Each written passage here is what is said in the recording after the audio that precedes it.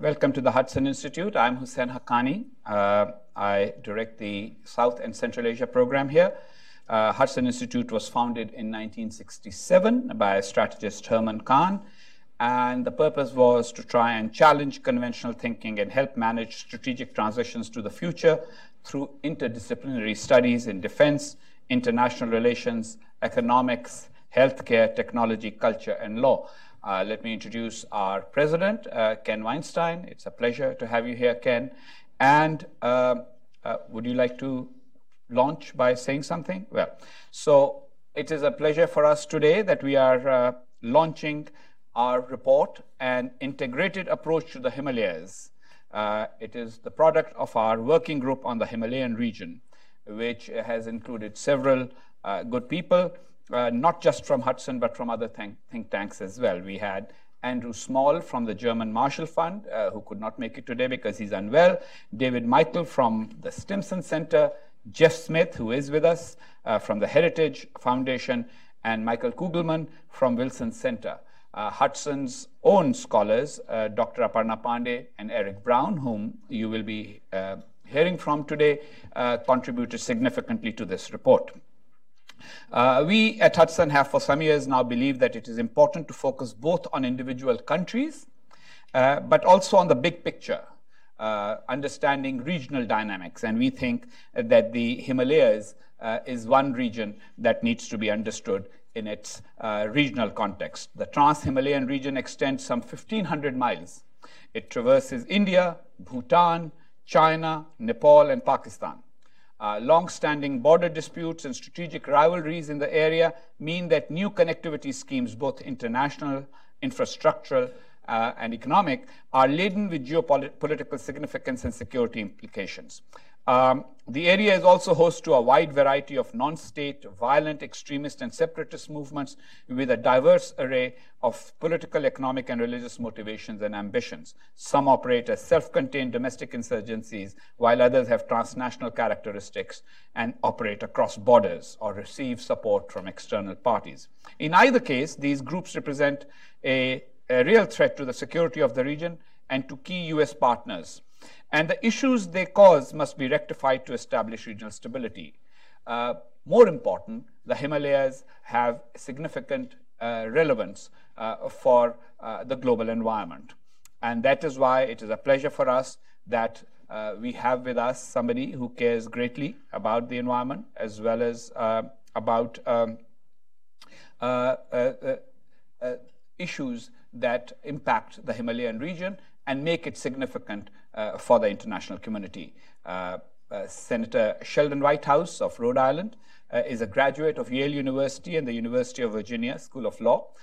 He served as Rhode Island's Director of Business Regulation and was nominated to be Rhode Island's United States Attorney quite a while back. Senator, you don't want me to tell the years, that'll age you. He was elected Attorney General of Rhode Island and then became Rhode Island's senator in the United States Senate from 2006. I've had the pleasure of dealing with him during my service as Pakistan's ambassador to the US. Senator Whitehouse is currently a member of the Budget Committee, the Environment and Public Works Committee, the Judiciary Committee, the Health, Education, Labor and Pensions Committee, and the Special Committee on Aging. He's the ranking member of the Judiciary Subcommittee on Crime and Terrorism and the Environment and Public Works Subcommittee on Oversight. He has a specific and special interest in issues relating to energy and environment, and has very kindly accepted to be the keynote speaker today on the occasion of the launch of our report. Senator Whitehouse.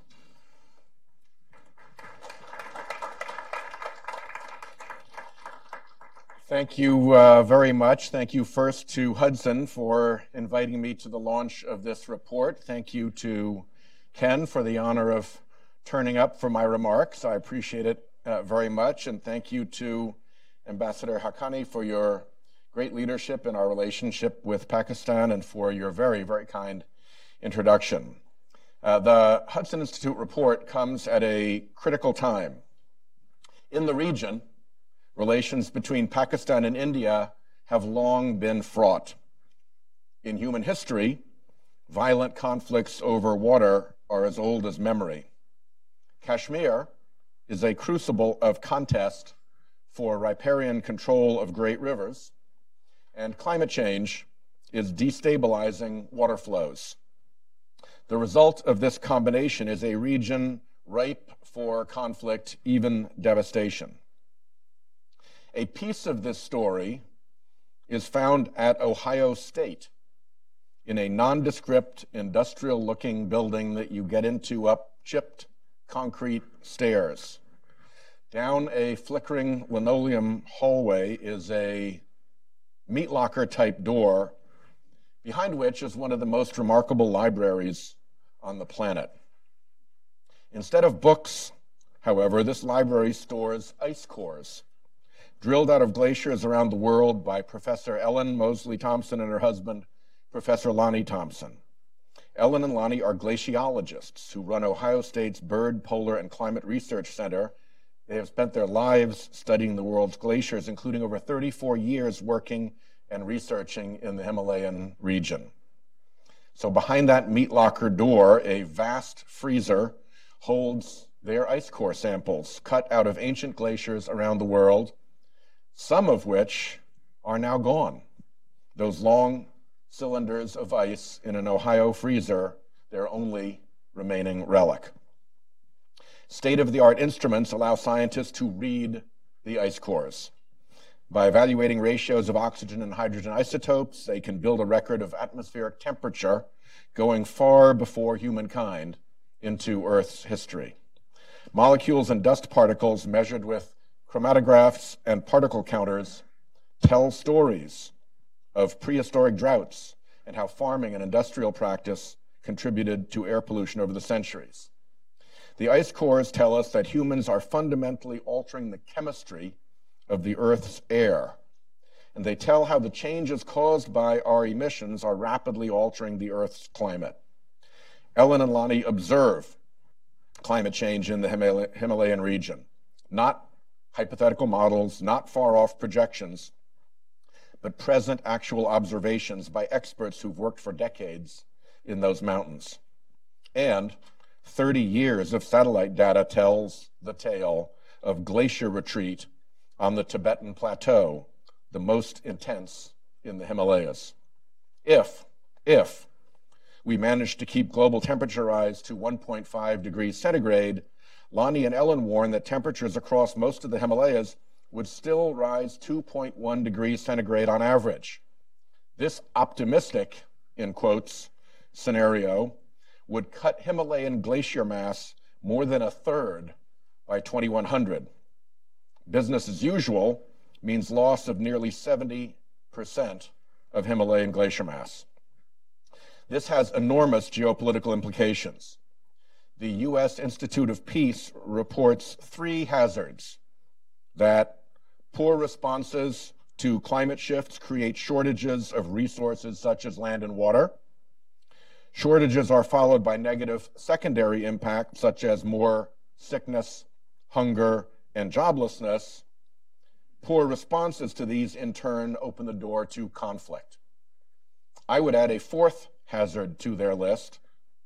In the international competition of ideologies and ideas, reputational harm to America, capitalism, and democracy for having failed to act timely to address the carbon emissions problem.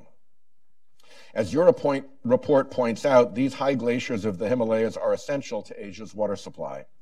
Yearly snow and glacier melt feeds rivers throughout Afghanistan, Pakistan, Bangladesh, Bhutan, India, and Nepal. Over 1 billion people rely on this water source. One river, the Indus, provides 40% of the dry season water for China, Pakistan, and India. Pakistan's major rivers are all fed by glacial meltwater from India. More melting means more flow, and climate change also can intensify heavy rains during monsoon season. The combined effect can be devastating floods.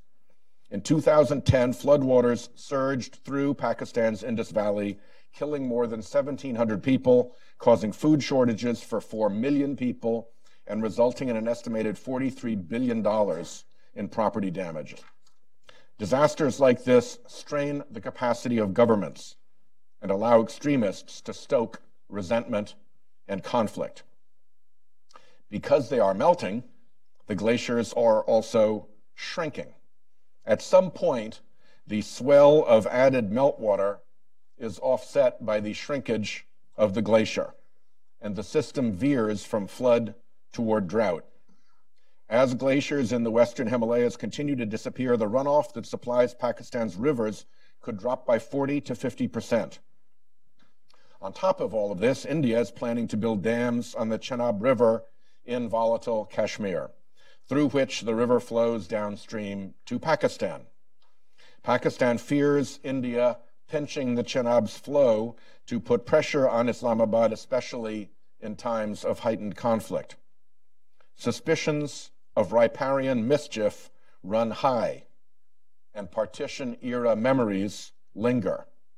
Food security, power generation, and public safety are all at stake, giving nuclear-armed adversaries a lot to fight over.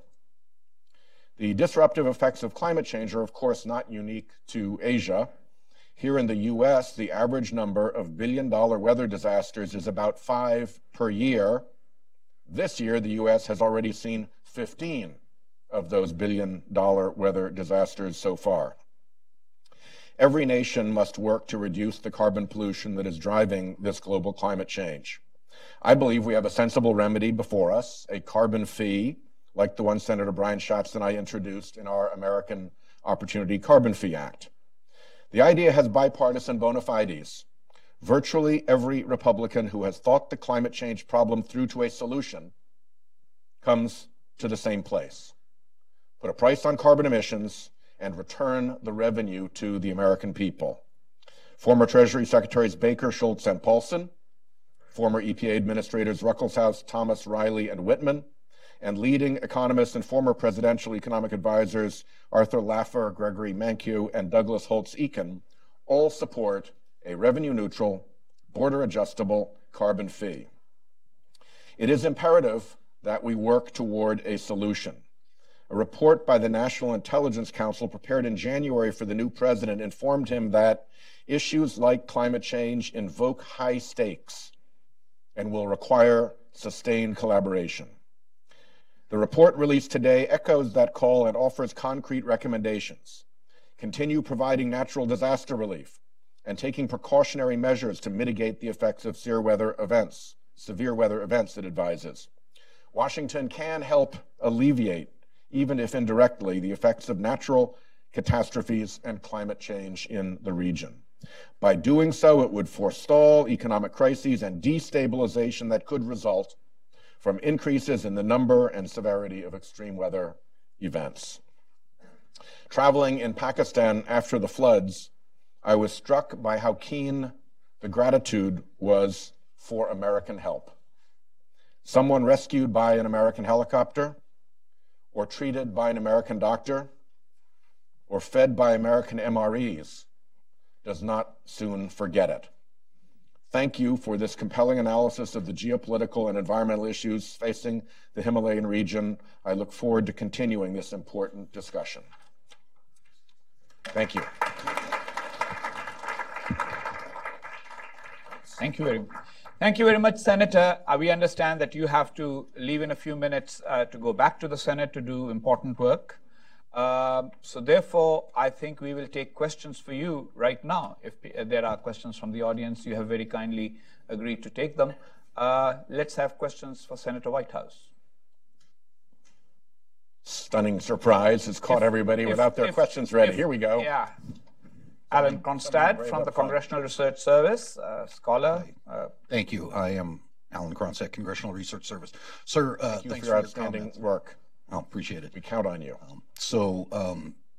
I guess a basic overview type question, given signs that this administration is moving away from using assistance with Pakistan, including non-military assistance of the type that has in the past helped with their energy insecurity and infrastructure. How might we approach assistance, or how would you like to see assistance to Pakistan used in the context of environmental issues faced by Pakistan and other countries in South Asia? Well, I think most of the pressure that the administration seems to intend to bring on Pakistan is designed to urge Pakistan to improve its performance with respect to Afghanistan. My last trip before Senator McCain's diagnosis was with him to Pakistan and Afghanistan, and both sides have acquired, I think, significant resentment that people who do evil terrorist deeds in their country cross the Durand line and shelter on the other side. The Afghanistan military is frustrated that people get away from them into Pakistan. The Pakistan military is irritated and frustrated that people get away from them into Afghanistan.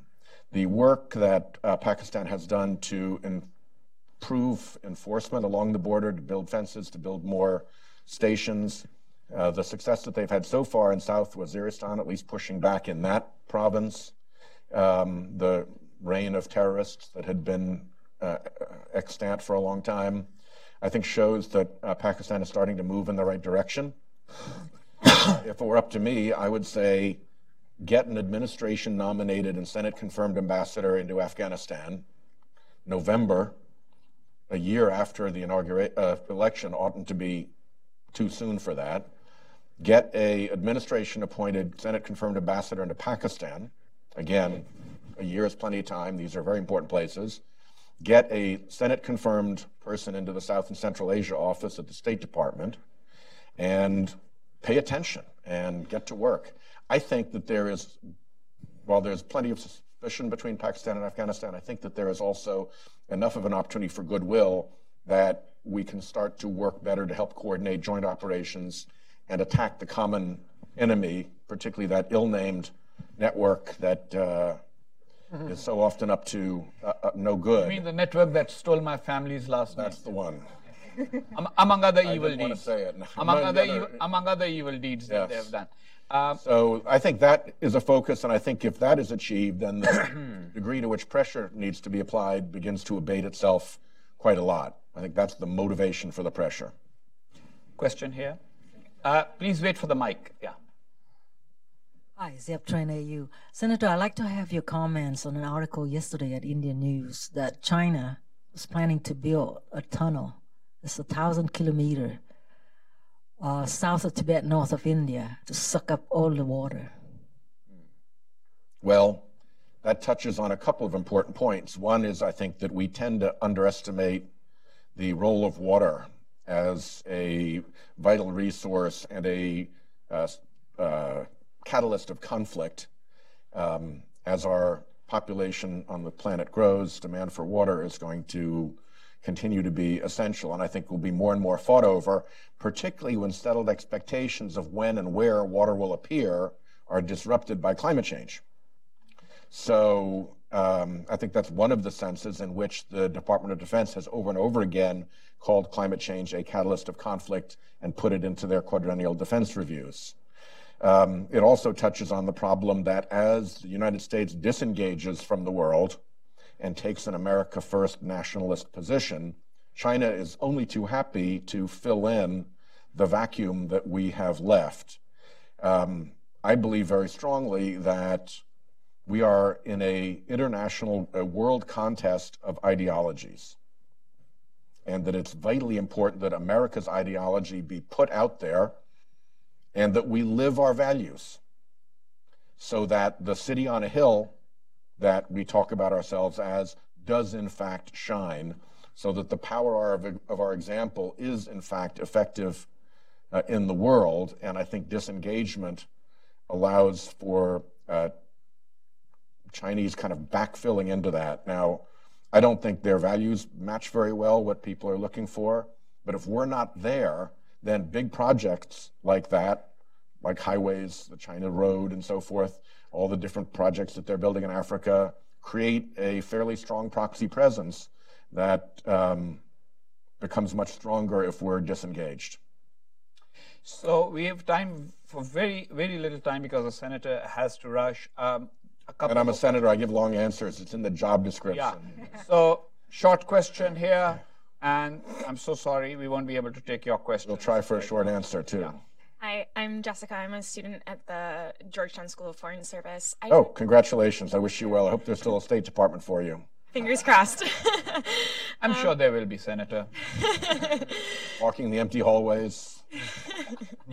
So my question has to deal with engaging local communities. We were just talking about, America having to, project its values in the rest of the world. How important is engaging local communities on these frontline states, such as in like Ladakh, other like border regions between Pakistan and China, and what are some strategies by which we can engage? I think it's really important. There is a category of foreign service officer or of position that I think is called technology, environment, and science, maybe, which is sort of an overlooked thread through the State Department. Often when I am in a country team meeting, when we're visiting the embassy on a CODEL, that part of the State Department is not even represented in the country team. I think that's a part of the State Department that has to grow very dramatically, because if you are a poor country and your fishery has just gone seeking cooler waters, or if you are a herding country and what used to be viable countryside for sheep and cattle is no longer supporting them because desert has grown, or if you can't grow the plants you used to grow, or if you're underwater because of the floods like Bangladesh is looking forward to, you are going to need help and you are going to need to plan.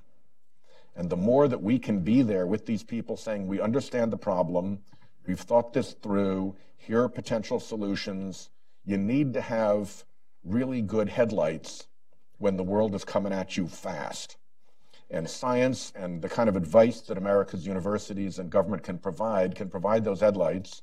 And if those headlights allow these countries to avoid bad collisions with new oncoming facts, then that is very much in our interest.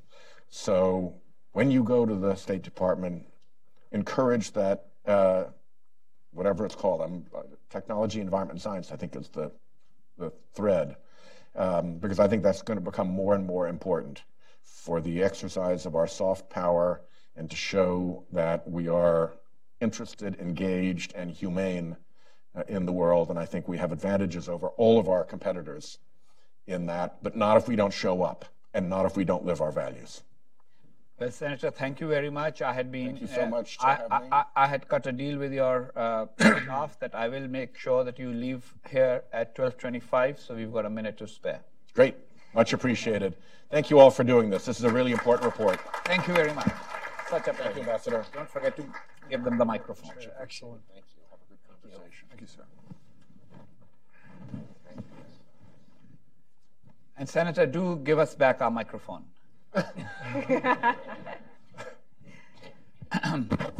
I'll request my colleague, Dr. Aparna Pandey, to join us here at the stage. Okay, so we already heard Senator Whitehouse. We are all people who worked on this report together. Let's try and share some of the more significant findings of it with our audience.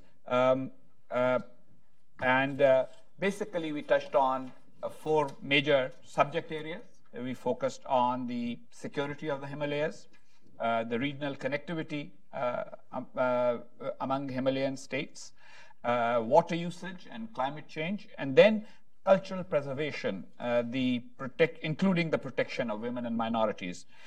What I will suggest is that the 4 members of the task force who are sitting here, of the working group who are sitting here, each one say a few words about what they thought was the most important aspect of this endeavor to try and do a report on an integrated approach to the Himalayas. And then we can have a discussion among ourselves and include the audience in it. So if that's okay, I would request Jeff Smith from the Heritage Foundation to go first. You were part of our effort. You participated in the meetings. You contributed significantly to the report. What were you looking at when you were working with us on creating a report on an integrated approach to the Himalayas? Thank you, Ambassador Haqqani, for assembling this group of eminent scholars and for sort of birthing the idea to do an integrated approach to the Himalayas report. I thought it offered a valuable opportunity to maybe take a step back from the day-to-day trends that we're following and think a little more holistically about the security trends impacting the region. And, you know, maybe take a different approach by beginning with the fact that they're not all bad, that there are actually a few good trends, security trends across the Himalayas, particularly when you look at the intra-state situation. If you go back just a few years, certainly 10 years, and you looked at the region, you had a fairly virulent domestic insurgency in Nepal with the Maoists. You had India combating the Naxalites, which were identified as the greatest internal security threat there by Prime Minister Manmohan Singh. You had Sri Lanka battling the Tamil Tigers. You had more intense insurgencies in Kashmir and in India's northeast. And you had, I would say, a bigger problem with Islamist extremism in Bangladesh. And while not all those problems have been resolved, in many ways, I think most of them are in a better state now than they were 5 or 10 years ago. Some of them the situation has dramatically improved. The one exception, of course, would be the current crisis in Burma with the Rohingya, which is putting tremendous stress on neighboring Bangladesh as well, humanitarian crisis there. But I think the intrastate sort of domestic insurgency problems that were plaguing most countries in the region for some time, those situations have improved in recent years. And India's relationship with many of its neighbors, I would say, has improved, particularly with Bangladesh over the last 3 years, having resolved a maritime boundary dispute, having resolved a territorial dispute and a border swap, having exchanged visits between prime ministers. I think relations among India and most of its neighbors are on the upswing, and of course relations with the U.S. Have improved significantly. So there's some stability there. The bad news is India's relations with its two big neighbors to the east and west have not improved. And the China-India relationship in particular, a subject, an area that I watch very closely, there has been a steady deterioration in bilateral relations. And this is something that really began in the late 2000s, I would say slowly and gradually, but has accelerated in recent years, particularly during the Xi and Modi era, which frankly got off to an unfortunate start when during President Xi's inaugural visit to India in 2014, there was a intrusion by the PLA across the border in Ladakh, sort of overshadowing and kind of poisoning the atmospherics of that initial visit. The next year, China assumed control of the Gwadar port, reached an agreement with Pakistan to sell it 8 submarines in its largest ever defense deal, and opened a new military base in the Indian Ocean, in Djibouti, where Chinese submarines and military vessels have been operating with greater frequency, contributing to the sense of, I think, encirclement in some corners in Delhi and creating new avenues for friction and competition. Of course, this year, some of this culminated in what many believe is the most volatile crisis at the China-India border. At the Doklam disputes, actually the China-Bhutan border, but for all intents and purposes, it was treated as an extension of the China-India border dispute. An over 2-month standoff between Chinese and Indian border forces in the Tri-Junction area where Bhutan meets with Tibet and Sikkim. That was resolved, but through a disengagement, not a complete withdrawal. So there are still sizable numbers of Indian and Chinese forces not far from one another in the area. And there is concern about what this portends for the future of border management along the line of actual control. So I would say with the China-India relationship, there has been a crystallizing of the competitive elements of the relationship. And last but not least, Pakistan, which continues to be problematic for several reasons to several countries in the region and to ourselves.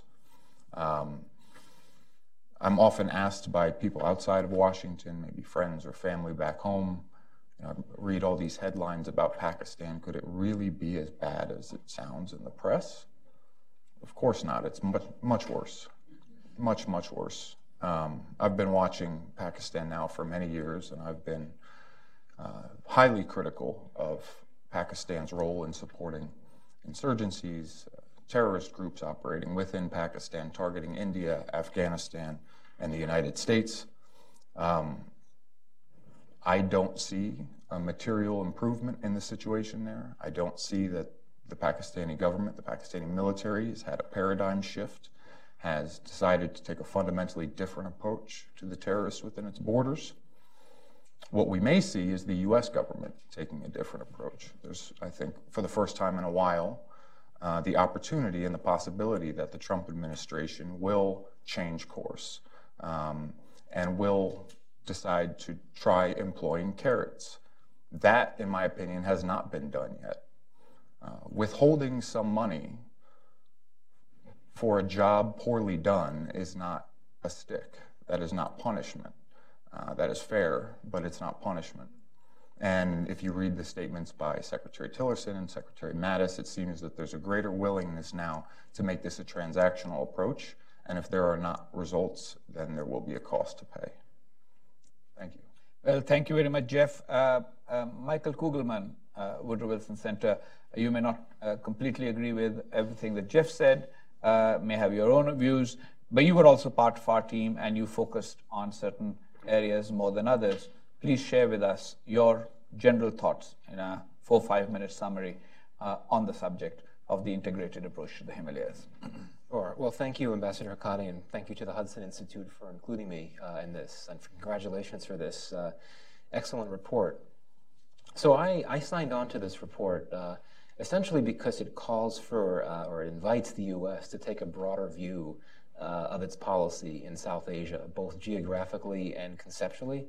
I was disappointed, though this is certainly understandable, that President Trump's South Asia strategy, when it was announced, appears to explicitly at least cover only 3 countries, India, Pakistan, and Afghanistan. And this report really highlights how a number of key countries in South Asia have a number of interconnectivities and many shared challenges, from terrorism to water insecurity and many things in between. And the report also highlights that failing to address these challenges has implications for stability, and therefore for U.S. interests. So, not to state the obvious, but I think it's important to highlight this very basic fact that conflict, terror, and other forms of violence are not the only triggers for instability. Interconnectivities rooted in non-security issues have major security implications and therefore implications for U.S. interests. Look at water stress. Water issues are a thing that I've looked at quite a lot in the India-Pakistan context. Many countries in South Asia and the Himalayan region share the same rivers, and yet they don't get along. The riparian pairings of the Himalayas are very volatile. For instance, India and Pakistan with the Indus and its tributaries, China and India for the Brahmaputra. And I would argue that water stress really raises the stakes, both for upper and lower riparians, and the report gets into this. Upper riparians may be more inclined to take certain actions that would be able to bottle up water and prevent it from flowing downstream. When the stakes rise, when water stress intensifies significantly, lower riparians may be more inclined to retaliate with harsher measures, including violence, to hit back at what they view as the unfair policies of their upper riparian neighbors. And this is the case in both domestic and transnational contexts. And river sharing disputes can and do sharpen tensions between riparian pairings such as Punjab and Sindh provinces in Pakistan with the Indus. or between the riparian pairings of Karnataka and Tamil Nadu states in India with the Kaveri River. And you have similar dynamics between India and Pakistan with the Indus, and China and India with the Brahmaputra. Water stress very significantly can also strengthen the cause of militants, in my view. In Pakistan, for a number of years, Lashkar-e-Taiba, one of the major terror groups there, has incorporated water issues into its propaganda. It routinely has accused India of stealing Pakistan's water, accuses upper riparian India of stealing Pakistan's water. And this rhetoric, I would argue, could certainly stand to increase and to perhaps resonate more with the public when the water stress is particularly severe. And also, I think water, another important thing to highlight that is in the report, water can become a weapon in regional geopolitics. When India-Pakistan relations were in a particularly bad state last year, at one point, I'm sure many of you will remember that India threatened to withdraw unilaterally from the Indus Waters Treaty. This would have given India the right, essentially, to start building dams and stopping water from flowing into Pakistan. If that had actually happened, obviously very hypothetical, it would have major implications for Pakistan. India, of course, did not follow through, I think for many reasons, but in part because it may well have feared that China, Pakistan's close ally, would retaliate by building dams to prevent the Brahmaputra from flowing into India. And China, unlike India, can actually move very quickly and efficiently to do big things like building big dams. So, just to wrap up, that also highlights a very important fact covered in the report, that natural resource stress, particularly in terms of water and energy, it can breed and exacerbate insurgencies. So you have a Baluch separatist insurgency in Pakistan, long running for many years. It's driven in great part by what it perceives to be natural gas inequities in the region and perceived exploitation of local gas resources by the state. The Naxalite insurgency in India is very similar. It's driven by perceived inequitable coal exploitation at the hands of the state. Climate change can also be very destabilizing. It can increase urban violence. If you look at large, growing, overcrowded cities in the Himalayan region, and particularly in India and Pakistan, land can be scarce.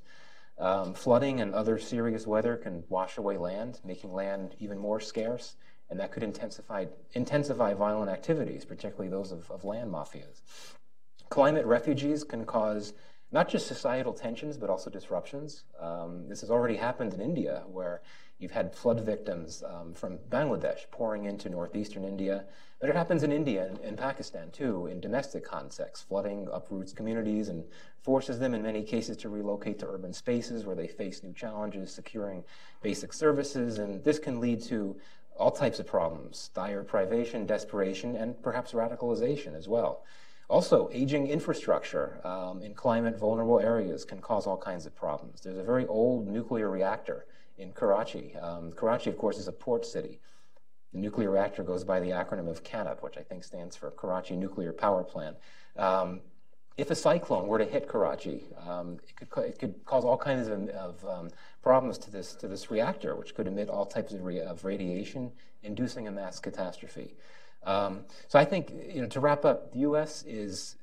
plays a key role and should play a key role when it comes to these water issues. It's not just a simple matter of major supply and demand gaps, but clean water shortages on the subcontinent. I would argue that they're a nightmare scenario come true, not just potential, but actually in here and there. I mean, the outright scarcities, rapid consumption of groundwater, heartbreaking public health costs, they're all there. And dirty water kills more than 600 Pakistani children every day. And a very memorable stat is that more Pakistanis in Karachi die from dirty water every month than the total number of Pakistanis that have been killed in all of its wars with India. So I'll leave you with that in terms of a sobering thought. Well, my Hudson colleague, Dr. Aparna Pandey, would probably be focusing on trade and connectivity issues, which are an important element of this state. And then when we start our conversation, I would like all of us to also focus on what we, during the process of working on the report, looked at the questions of cultural preservation, because at the moment, there are about 210 million people who live in the Himalayas. And then there's 2 billion people who draw their water from the Himalayas, with the 10 major rivers having their sources in the Himalayas. So all of that kind of makes it a much more integrated region than it has been treated as in policy terms. And we'll come to that in a bit. Dr. Pandey, please go ahead. Thank you, Ambassador Haqqani. It was a pleasure to be part of this working group. I'll focus on the regional connectivity and trade aspect. Weak states, contested sovereignties across the Himalayas have induced a number of regional actors to seek deeper physical as well as economic connectivity through new infrastructure that supports transportation needs, supports trade and commerce, and also provides access to resources. However, long-standing border disputes, rivalries means that efforts to foster greater connectivity in this region are laden with geopolitical significance. As a result, there is an inherent challenge in trying to disentangle the benign aspect of trade and infrastructure development with that of strategic concern and the broader contest for influence. China's One Belt, One Road, or BRI, its expanding presence in South Asia and the greater Himalayan region, higher interest loans to countries in the region, excluding India, to build sensitive infrastructure, whether it's ports or roads and highways, have deepened concerns about Chinese domination or Chinese presence that would undermine economic and political opportunities for the people of the region. The US still very recently has actually preferred to adopt a hands-off approach. What we try to argue in this report is that the United States should engage in a more hands-on approach, primarily because these regional connectivity schemes can promote American interests, as well as ensure rule setting in the trade and investment sphere, ensure standards of environmental issues, financing, corruption, as well as a balance of power in the region that favors friends and allies.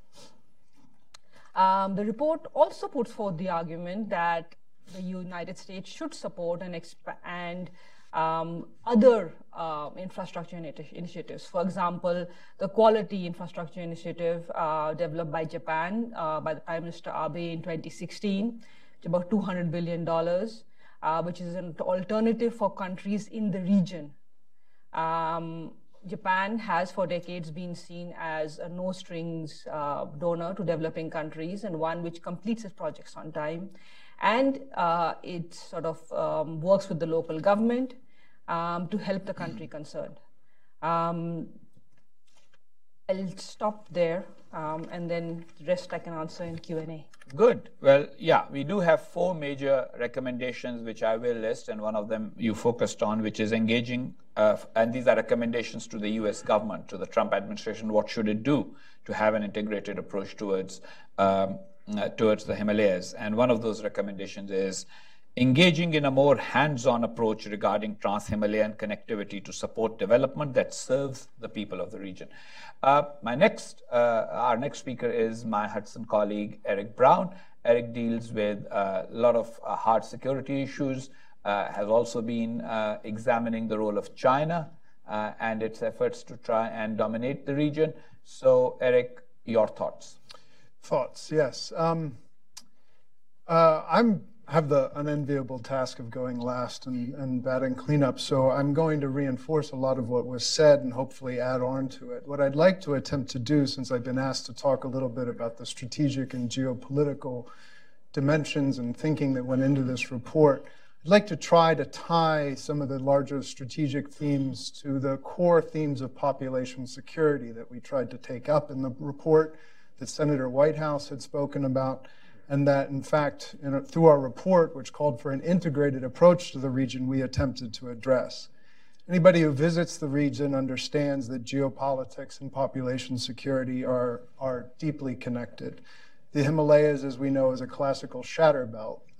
There was a great book written by Professor James Scott at Yale University called The Art of Not Being Governed, which talks about the peoples of the Zuniya Massif historically as being a bunch of very human topography that's as deeply variegated culturally as is the terrain of the Himalayas. And over the course of centuries, many of the larger state-building projects in China and in the Asian subcontinent and elsewhere had always attempted to establish a position there, but the people in the Zamia Massif had always repelled those efforts from a lot of the more agrarian imperial powers down below.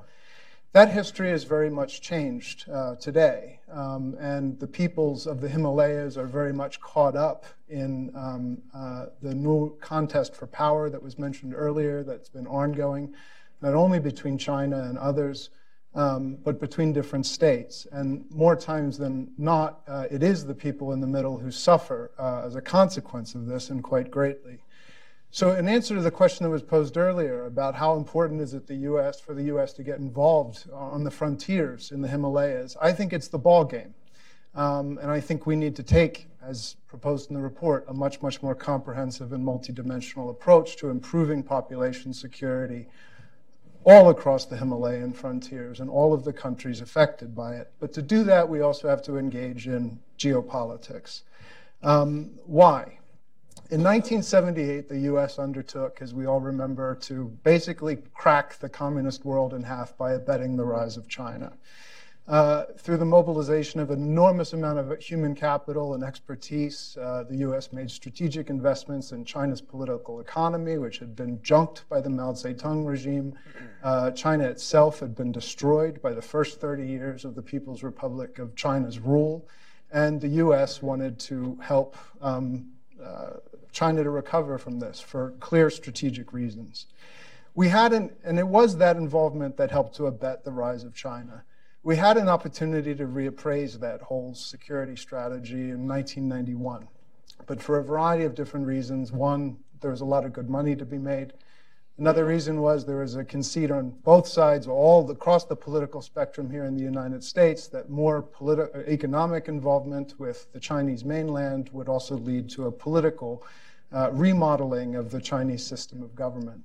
That, unfortunately, has not yet happened. It may yet happen, but it has not yet happened. And so now we have a situation where, partly because we've involved ourselves in abetting the rise of China for all of this time, we've created an enormous geopolitical imbalance across Asia. And what we have is an aggressive and revisionist People's Republic of China, which is pressing unfounded territorial claims against maritime nations in the East China Sea and in the South China Sea.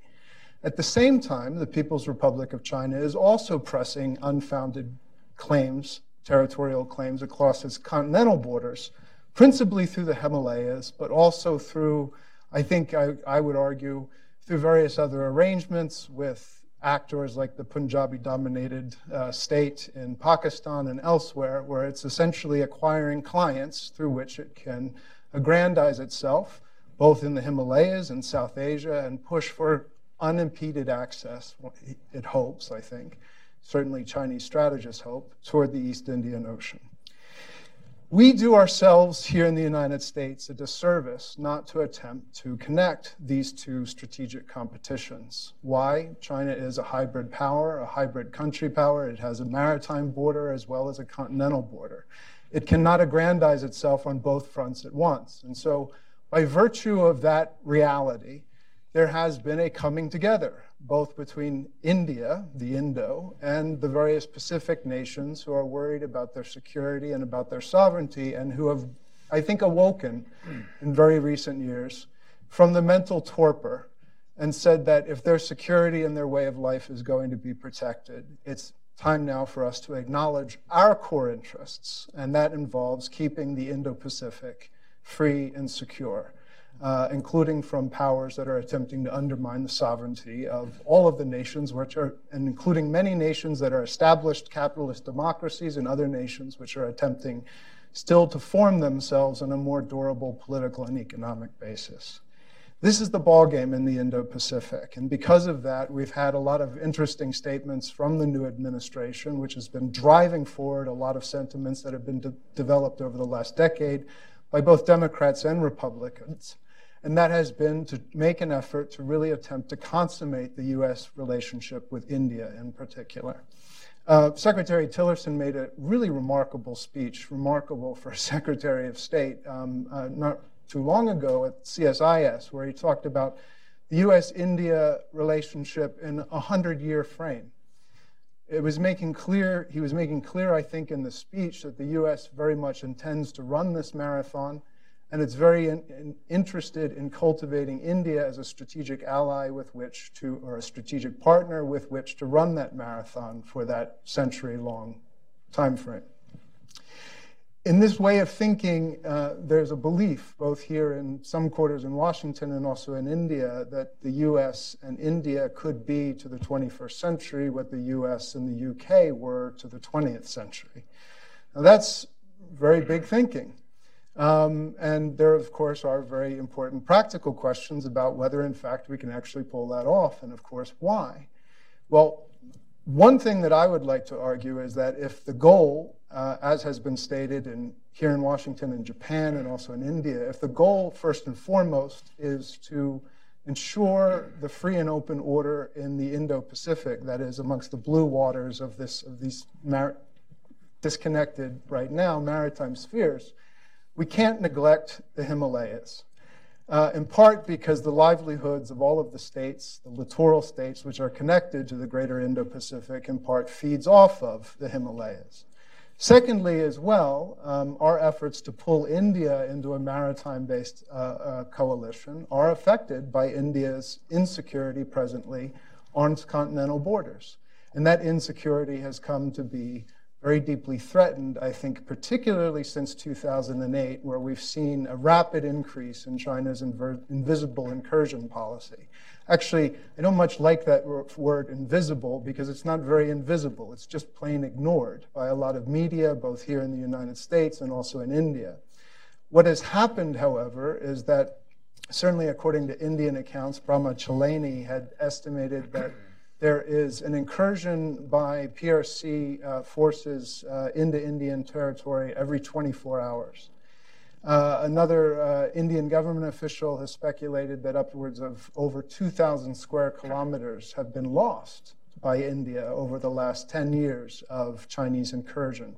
This incursion is happening not just simply through military means, but what's happening are shepherds and others are coming in, civilians are coming in, and then Chinese forces come in behind them and attempt to essentially claim this territory for themselves. This is entirely a function of the fact that Chinese power has come to be very deeply consolidated and entrenched in the Tibetan nation of the central Himalayas. And as a consequence of that, Tibet has become a sort of launching pad for future other PRC efforts to aggrandize itself in neighboring communities. The claim that PRC makes in Arunachal Pradesh, for example, is based on some incredible history that PRC think tanks have concocted that Arunachal is connected to Tibet. Likewise, Ladakh is claimed by many Chinese historians as being, in fact, Little Tibet, when in fact Ladakh, it's a very important region in northern India, has a very different strategic cultural history from the Tibetan one. And local Ladakhis feel somewhat bothered by the fact that people refer to them as Little Tibet, when they have a great history of their own, which is, in fact, as Hussein said, now under threat. So I'm going to stop there. Good. Not good that you're stopping there. I'll pick up again in a good, bit. whatever everybody has contributed to the discussion. Before we open the floor for questions, I open the questions from the floor. Let me just ask a question. The recommendations of the group as a whole include definitely a concern about an assertive China. And that it also talks about India-China tensions and then about Pakistan's role. But in the conversation, it's very apparent that while there are these larger actors that have significance in the Himalayan region, there are what one could call cultural entities or cultural and political entities going back centuries that are under threat. We've already heard about Tibet. Eric spoke about it. Ladakh is another. Sikkim, Bhutan, even Arunachal Pradesh, while being a state within the Indian Union, it has a unique cultural and historic identity. Will the people of the Himalayas be able to retain their cultures, their historic identities, or is it their fate that they will end up being squeezed by the giants around them who want to assimilate? I mean, it's possible for them, and all of these have survived over the centuries by having close relationships with the much larger kingdoms or powers around them. But that was always on the assumption that the great powers will not eliminate or threaten the cultures. And so we still have people in Ladakh who live a certain way of life. They are Buddhists, even though they are part of the Indian Union, or part of the Jammu and Kashmir state, which is now under Indian control, but they've maintained their cultural identity. Similarly, the Sikkimese have maintained their identity over the centuries. Bhutan has maintained its independence and its identity. Nepal would argue that it's also under pressure, and it's being made into a battleground for Indo-Chinese competition. What happens to these cultures, these historic entities, and what role is there for the United States in particular and for the rest of the world in ensuring that that cultural elimination does not happen? Anybody?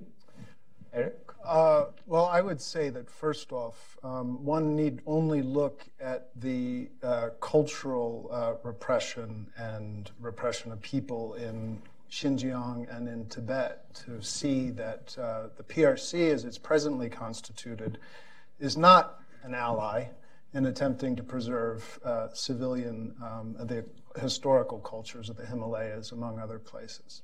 But we add to this another part of the problem, and that is up until relatively recently, other states in the region have been relatively weak and unable to provide an alternative form of governance for the peoples of the Himalayas.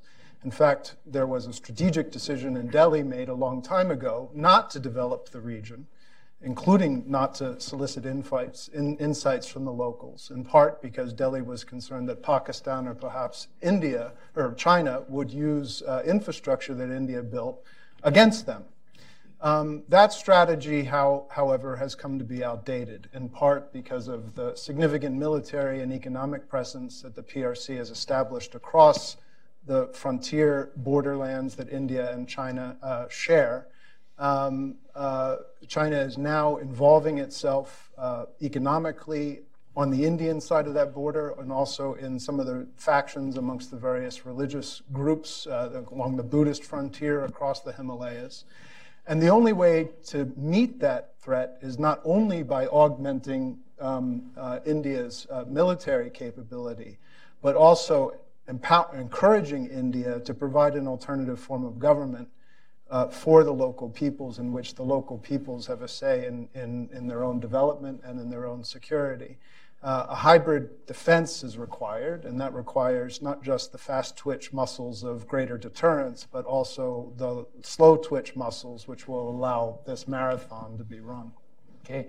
Aparna, you were saying something? Just a few points to add on. One is that, unfortunately, the region has ecological challenges, not very well developed in some parts, so many people leave that region for livelihood outside, and that has an impact on the local economy.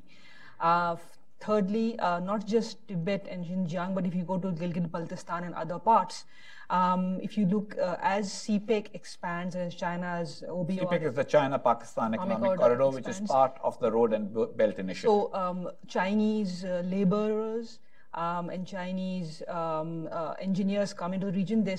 There are reports about a change in the ethnic demographics of the region because of the number of people entering that region.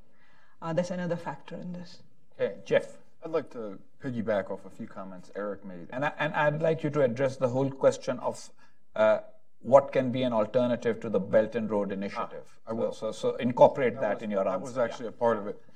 And Eric's presentation touched on, I think, a couple very important points that underscore the nature of this report, the interconnectedness of the Himalayan region. A phrase that you've heard a lot more of lately is the Indo-Pacific region. Initially promoted by Australian strategists and think tanks, it's come to be incorporated into the lexicon of Japan, India now, as well as the United States. I think President Trump was the first U.S. president to use the phrase Indo-Pacific recently, but you've seen it with greater frequency in policy documents from the Pentagon. Pacific Command still likes Indo-Asia Pacific, but we've seen this because I think strategists in Asia and here increasingly see the Indian Ocean and Pacific regions, but also the continental space, as an interconnected strategic sphere. Developments in one increasingly impact and have consequences for countries in the other space. There's a lot of reasons for that, but I think China's very ambitious One Belt, One Road initiative, or Belt and Road initiative, is accelerating the interconnectedness of the space and the degree to which we must think of it all in the same strategic paradigm.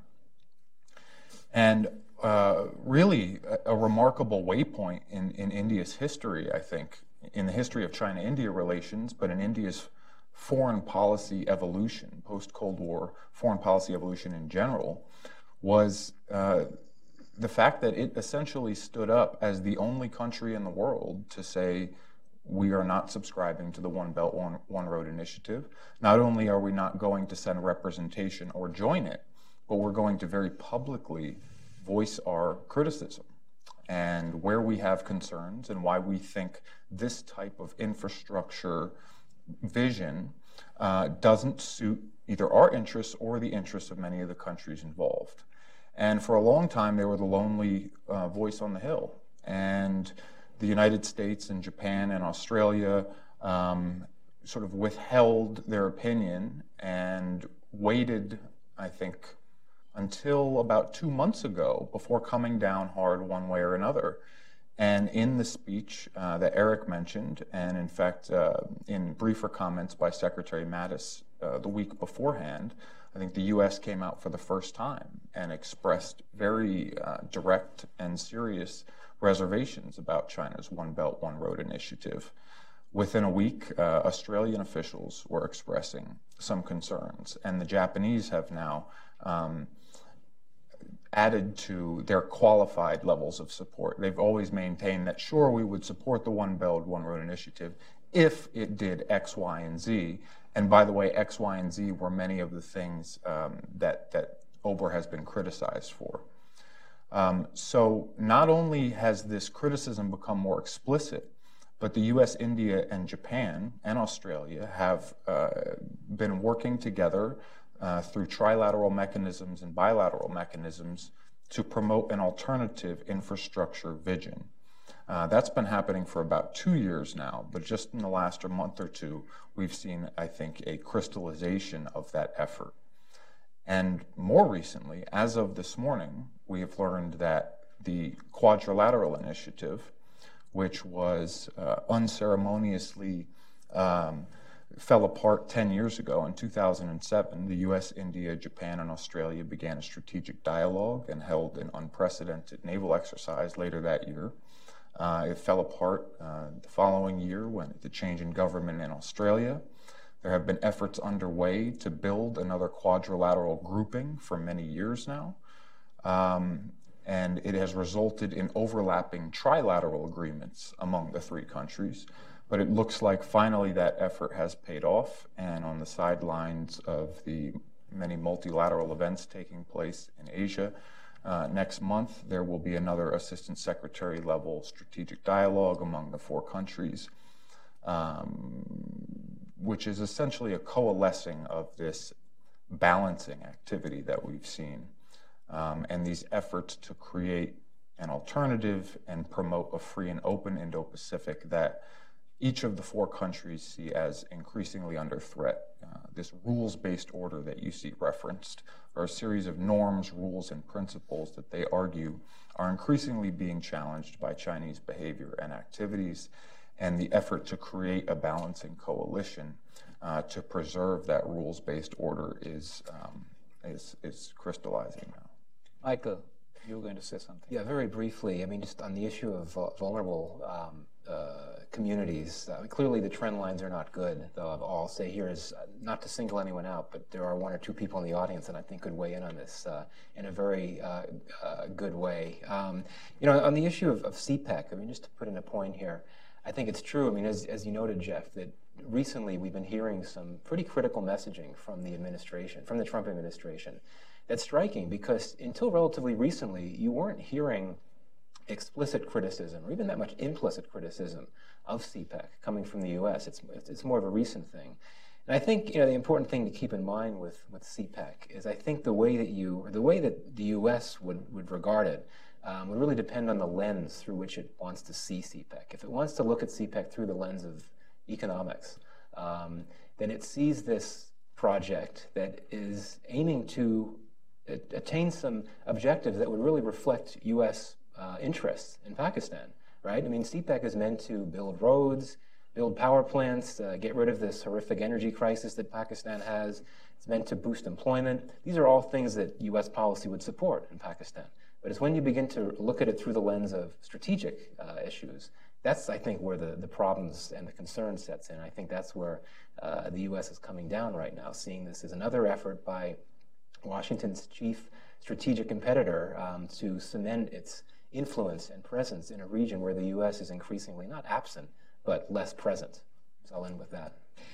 Okay, well, so we've had quite a lot of views and insights. Let's open this to the floor.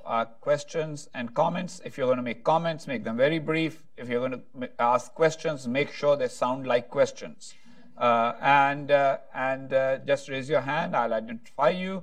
Ask for the mic. Wait for it.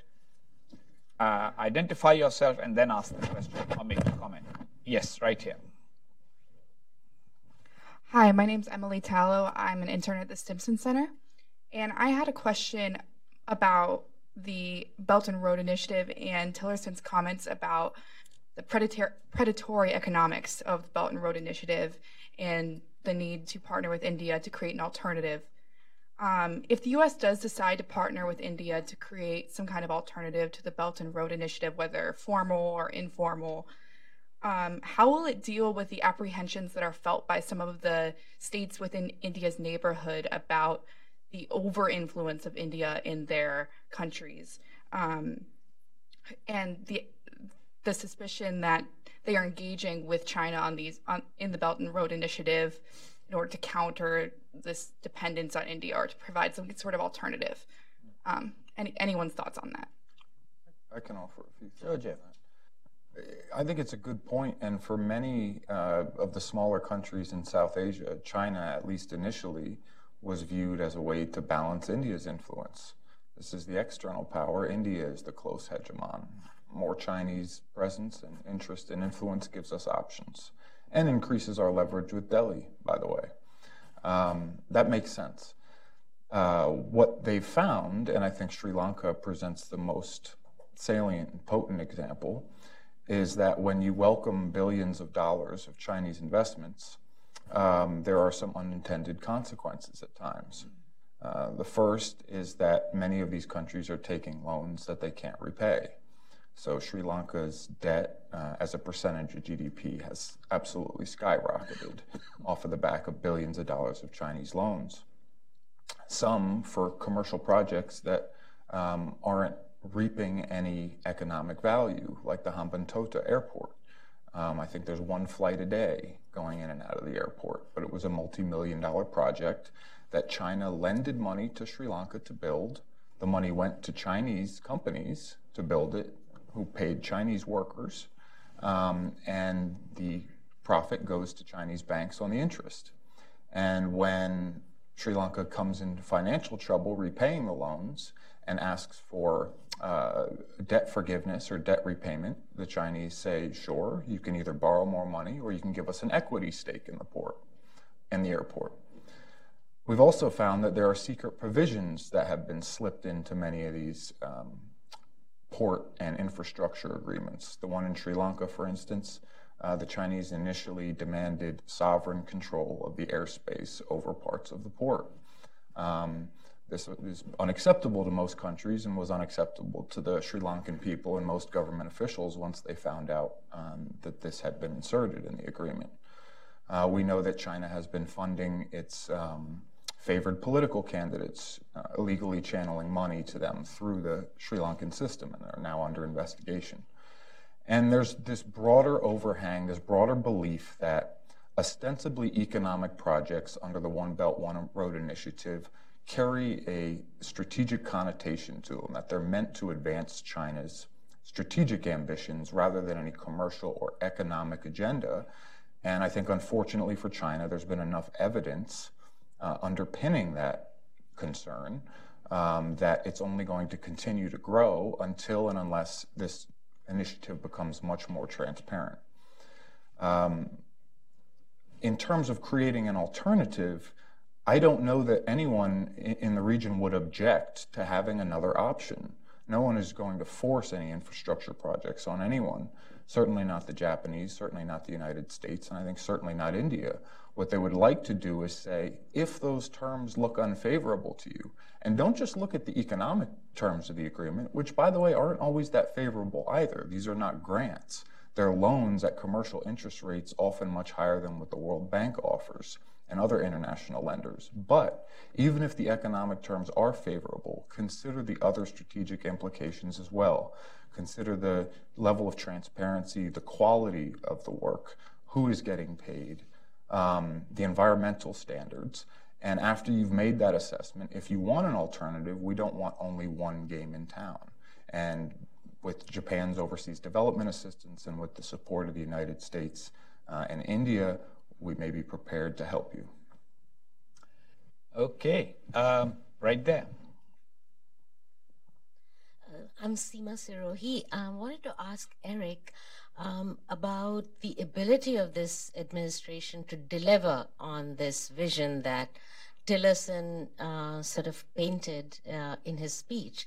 Yes, it was a really remarkable speech, but we know that the last time the Obama administration tried, they even changed the name from Pivot to Rebalance and then, just kept softening the stand.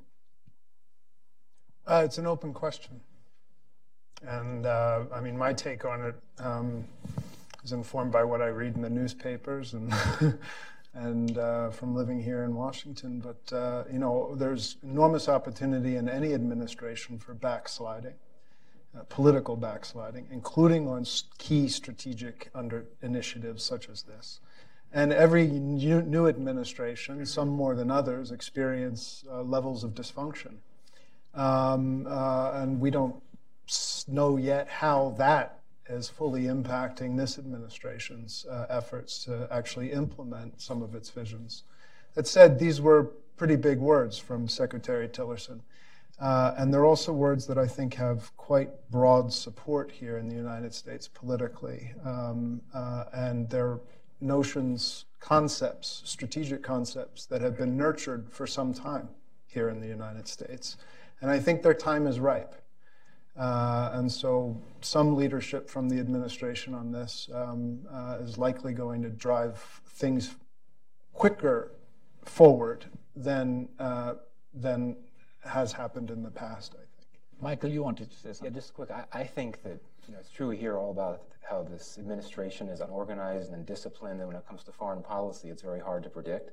But I think that if you look at the U.S.-India relationship, this is one relationship that I think, to me at least, the Trump administration really seems to want to get right and achieve a level of continuity with what was there with the Obama administration, where the relationship was really moving forward.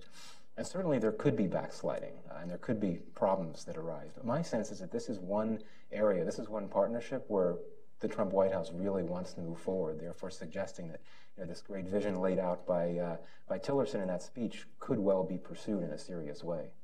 And sometimes what we all assume to be backsliding is just a combination of many, many factors. Sometimes resources are not immediately available for something grand. Sometimes the other side is also not moving fast enough. Both India and the United States are democracies. Democracies have their own inbuilt constraints and restraints on grand visions being implemented. There are rules that have to change. There are policy documents that have to be rewritten. There are parliamentary committees in India and congressional committees in the United States that have to sort of be satisfied. So I actually agree with both Eric and Michael, but Michael's view that usually strategic partnerships are conceptual before they become practical. So for example, the Anglo-American partnership was an idea even before the First World War, when it actually kind of became operationalized in a military sense. And I think that we are seeing a similar partnership emerge between India and the United States, and it might take time to actually take shape. And by the way, for that, I would say that the Indians need to reflect on their own sort of patterns as much as they want to make comments about America's American administration's abilities to backslide. The Indian side backslides much faster and more often, and then the American side does. So that should be clear. Yes, right there, and then we'll come here.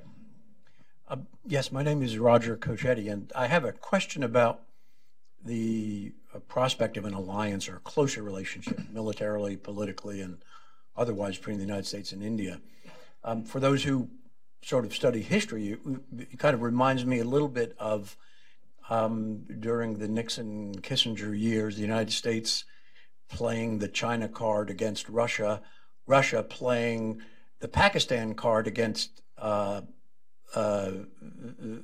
India, Russia playing the India card against China, China playing the Pakistan card against India, India trying to play the Afghanistan card against Pakistan, Pakistan swallowing Afghanistan, and the Taliban and Al-Qaeda resulted in everything blew up. So that there are downstream consequences to this Metternichian approach of playing this card against so-and-so, because it's hard to imagine the United States forging a close alliance with India without alienating Pakistan and who knows who else. So my question is, could any of you discuss the downstream consequences? There's nothing wrong with adverse downstream consequences, but we should enter into something as important as this with our eyes open, saying, this is going to be the fallout. This will be the downstream consequences for Indonesia,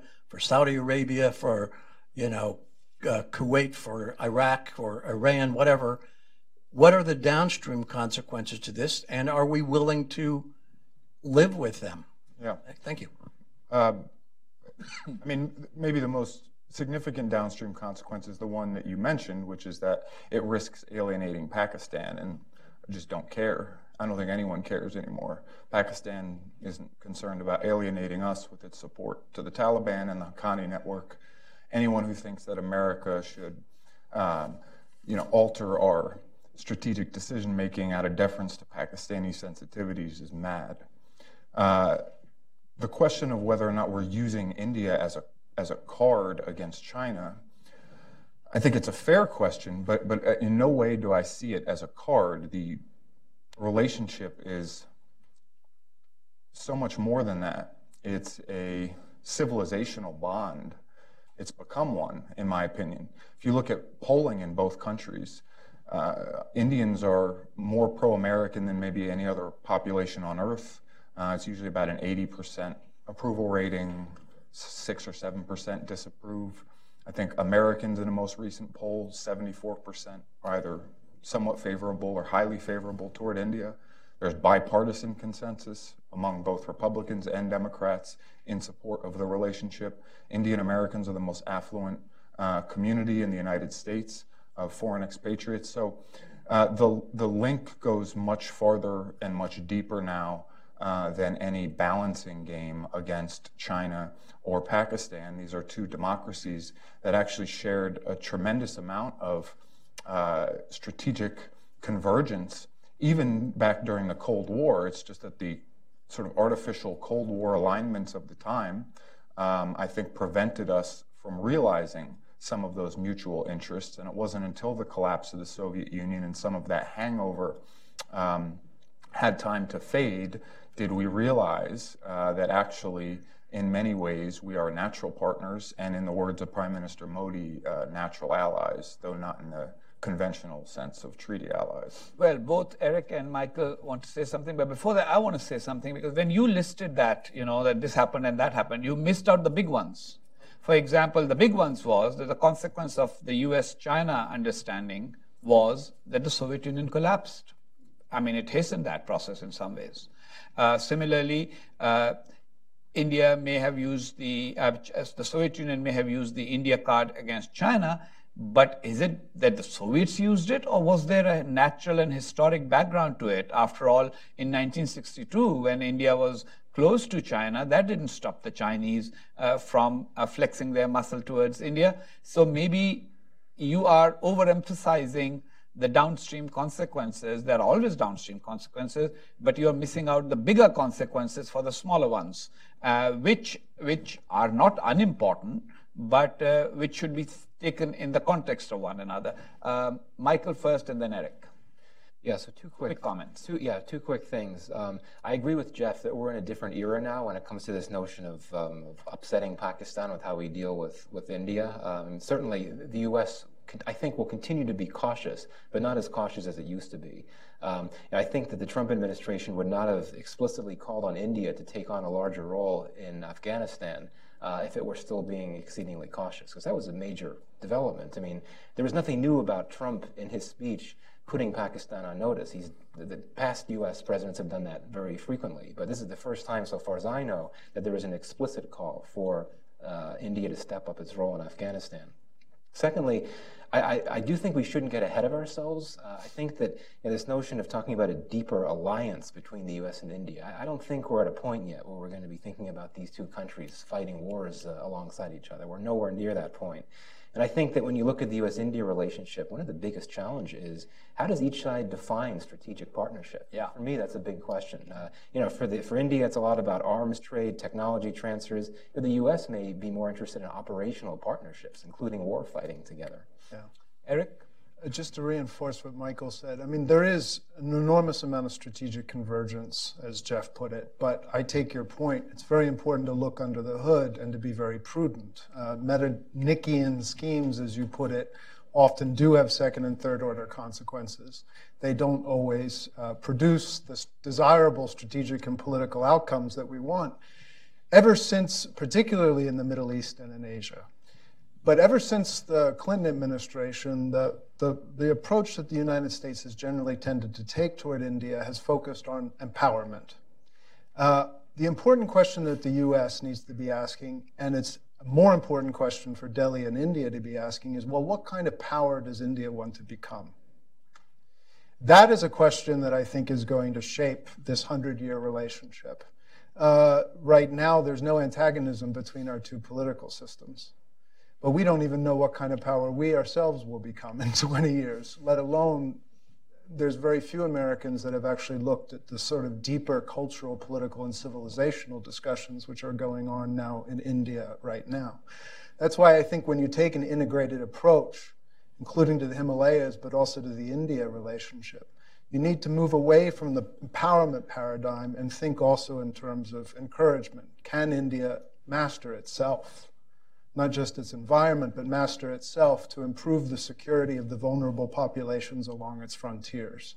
That's a strategic priority, but it requires something more than simply augmenting military capability. It requires the buildup of governing institutions and soft civilian institutions which can actually help the people of that part of the world fend off the predatory efforts of others.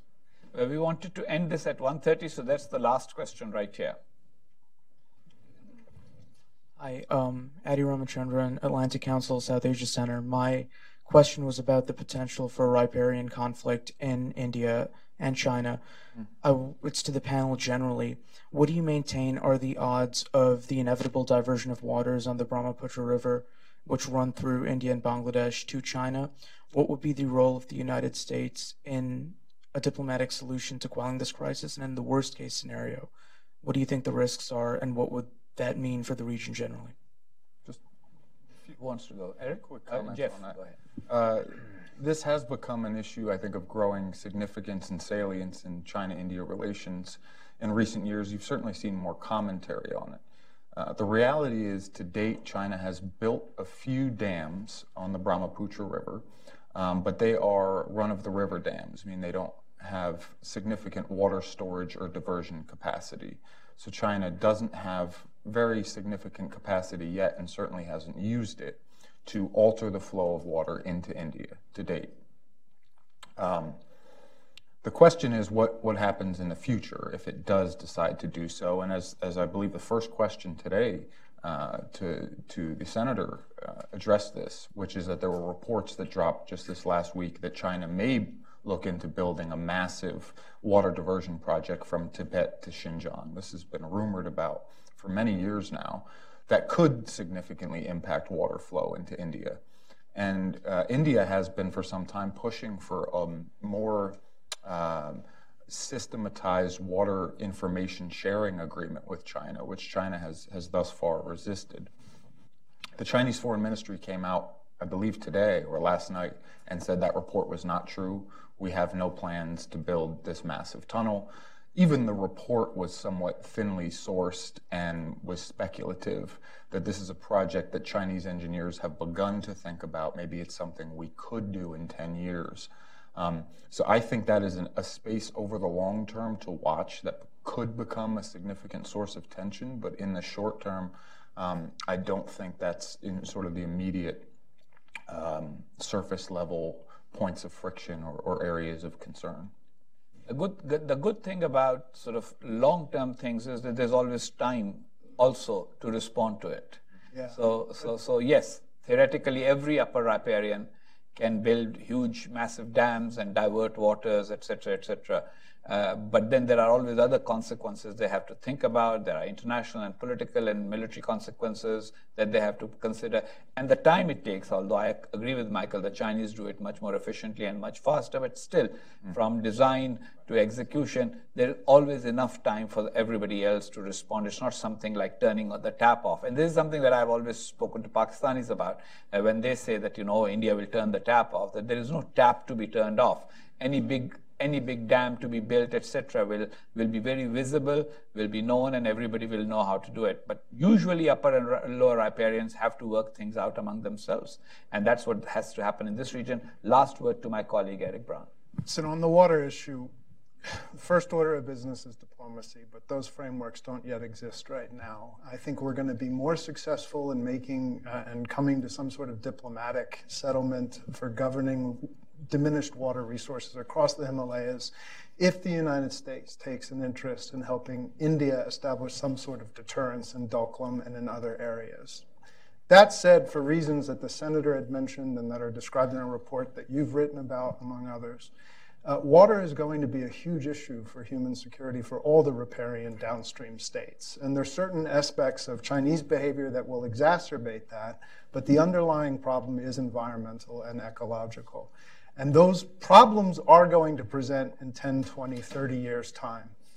To get ahead of this potential human catastrophe, investments now need to be made, not just on the diplomatic and military realm, to deal with Doklam, which concerns the future of Bangladesh and a good part of India, but also making investments in advanced desalination technology for all the lower riparian states, conservation, among other things, advanced agriculture. All of these civilian security issues are absolutely important to address now, because those systems, even though we have time, are going to take a long time to actually get into place and actually be able to address and alleviate the suffering that people are facing now in Pakistan, in India, and elsewhere. Michael wants to make a comment before we end this afternoon. Yeah, very briefly, I think it's a great question. And in my view, the reason why we really need to worry about China and the potential for water conflict involving China is that unlike India and Pakistan, China does not participate. It hasn't been willing to participate in transnational or multilateral water agreements or treaties. I mean, you say what you want about the Indus Waters Treaty, but it's been there and it's been around for, what, 50, 60 years. China, to this point, has not been willing to participate in those types of mechanisms, and I think that's a worrisome prospect. Well, on that note, ladies and gentlemen, I do invite everyone to read the report online. It's available there. It's the integrated approach, the Himalayas. A big thank you to all our working group members and their contributions, and a thank you to all of you for attending, and for those who were watching it on the World Wide Web. Thank you all for watching.